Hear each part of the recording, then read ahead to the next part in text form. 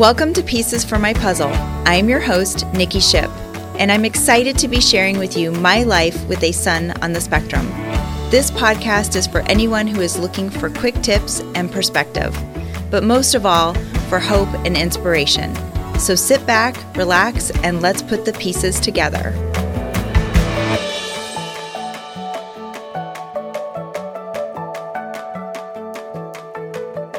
Hello, and welcome back to another episode of Pieces for My Puzzle. I am your host, Nikki Ship. Thank you so much for joining us today. Last week, we spoke about how colors can potentially help your child with their learning. But this week, we're going to talk about going out of town without your kids, or particularly without your child who is on the spectrum. Now, of course, this is not meant to be a dig on our kids, right? But I think that we can all agree that it's good for us to take time out and to get away every once in a while. Even as a parent, I sometimes need some adult time and not just to be surrounded around my kids or autism all the time. So please understand that this is, again, not meant to be a dig towards our kids. It's important for us to get away and to have some time together. So I realized recently, my husband and I took a trip with us and some of our friends. We left for about 5 or 6 days, and I realized that it had been a really long time since I had been on a vacation without Drayson. And leading up to, I had a huge amount of anxiety to the point where I almost didn't want to go on vacation because I was so worried about Drayson and you know, is he going to have everything? Can somebody else handle it? And and anyone can understand this. You're just riddled with anxiety. So I decided to share with you guys some quick tips on what I did to prepare myself and also to prepare his caretaker that stayed with him. And I realized that as I prepared more, it actually lessened my anxiety a little bit more. Don't get me wrong, I cried when I left, but that's beside the point. So first thing is there's so much to think about, right? I mean, I kept thinking about who can care for Drayson, how will they know what to do, what if there's an emergency, and it just kept going on and on and on in my head, playing in my head. So here are some of the quick tips of some things that I did to prepare myself for and to make sure that Drayson also had a successful visit as well as us have a successful vacation. So the first thing is I tried really hard to have someone come to the home, and I was really blessed, very lucky that my sister actually came for that week. She came up from Tucson and was able to visit with Drayson for the week, and she loves spending time with him, so it was kind of a win-win. And so we've been very blessed with that. So if you have a family member or a close friend or somebody that you really trust or even a caretaker that you trust to take care of your child while you're gone, those are the people that you should start asking first. You have to be able to trust them.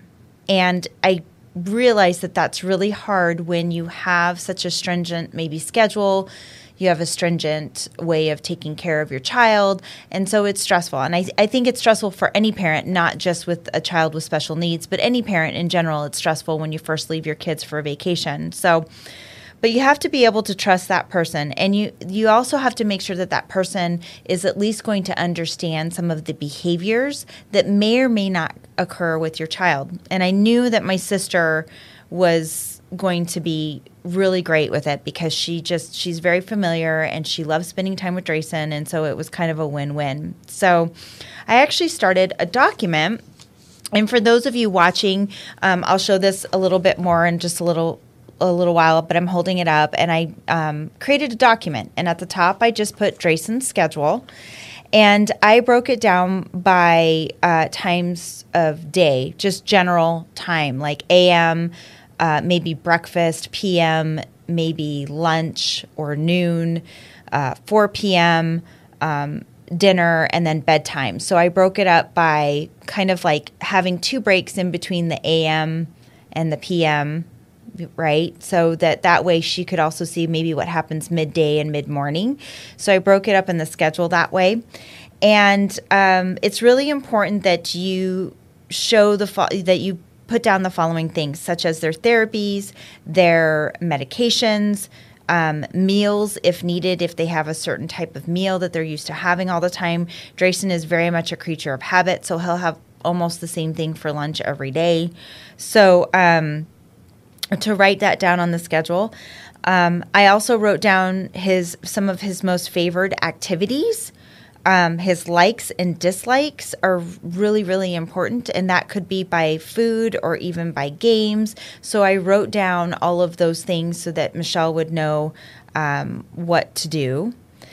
I also wrote down house directions. Really, really important. Okay, so if you have an alarm, so we wrote down stuff about the alarm and also about the garage, so that she kind of knew just how the operations maybe of the household, the Wi-Fi password, all of those types of things you want to have written down someplace for that person that's going to be staying there and taking care of your child. And then I also created a list of phone numbers. So I did personal, someone else maybe close by or another relative. If she need to get a hold of them, or a caretaker if she need to get a hold of them. I also wrote down the emergency numbers. So I wrote down Drayson's doctor, the closest urgent care. I also wrote down the number for poison control and for his pharmacy. And if you have pets, I also included that in the list. So I also put down the vet, poison control for pets. Yes, if you didn't know, there actually is a poison control number for animals, which is I didn't know until recently. And I made sure that was all on the list. And I also included an itinerary, so where we were traveling to, where we were staying. And then in this particular case, we were going out of the country, so we left a copy of our passports as well. And that was also in case something happens to us and we lost our passports. We had a copy of them that she could send in case we needed it. So all of these things are things to think about when you're getting ready to travel and set yourself up for success as well as for your child. So once you've created your document, the beautiful thing about it is I just say you can save it to your computer, and then you can continually have it as a working document. So if things change, if contacts change, if his schedule changes, you can just basically update it with that list, and you have now a working document. So it was super helpful for me, and I was really glad that I did it. And it also makes you think about how much information people really need to have. About a couple days before we left for our trip, I stocked up the house. I made sure all the necessities were ready, and I got the grocery shopping done. I got some of his favorite foods. I also even asked my sister if there was anything she would like, and I took care of some of the food. We actually came up with that together. She, bless her heart, she didn't want me to pay her for staying with her nephew, so her form of payment was that I just get her favorite foods at the grocery store. So it worked out perfect for us that way too. But it's always nice to make sure that you have some of those things to make them feel at home as well. And then also, if you're going to pay someone, make sure that they're aware of the amount and any other terms that you guys agree upon, because that was a point of discussion for Michelle and I to have. And I think that that's still important to make sure that all of that is taken care of up front, so that you don't have to worry about it right before you leave, or even during your trip, or after when you return from your trip. It's all set and ready to go.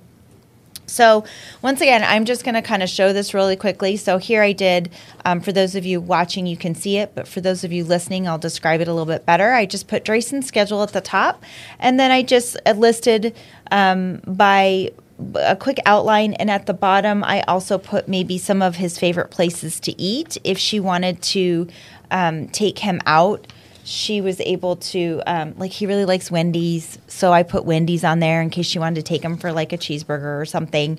And then I also put down a schedule at the bottom. So Mondays and Wednesdays, for example, he had reading lab. Tuesdays and Thursdays, his caretaker from Arizona Autism United comes into the home. So what's the beauty of this too is that we were able to keep his regular structure and schedule with his therapies down at the same time while Michelle was in the home. I also made a separate document for the pups. So if you have pets, you can do a little pet schedule as well. And then on the last page, again, like I said, I just put the emergency contact info at the bottom. And then on the last page.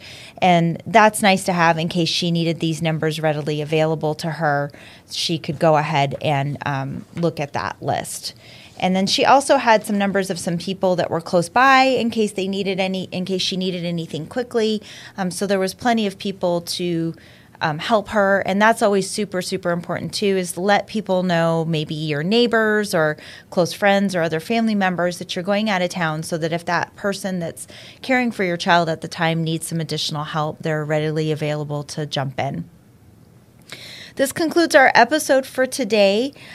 Just a few quick announcements that I do want to make. I mentioned on my last podcast about how we just produced a brand new t-shirt called I'm in the Red Zone. So if you use colors to identify emotion with your child, red usually means angry.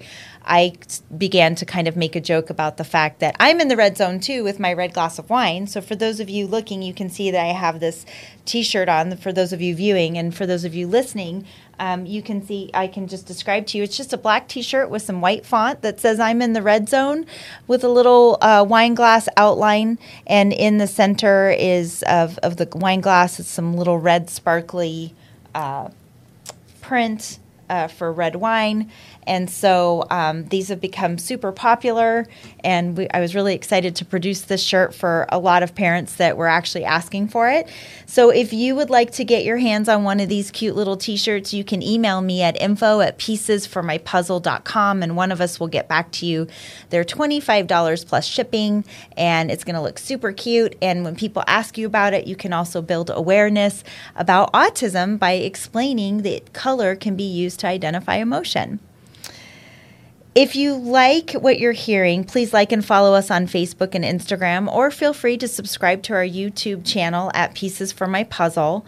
And if you have a story about your child, or even a question, maybe something you're curious of learning about, feel free to email our show in at info@piecesformypuzzle.com, and we'll get back to you shortly.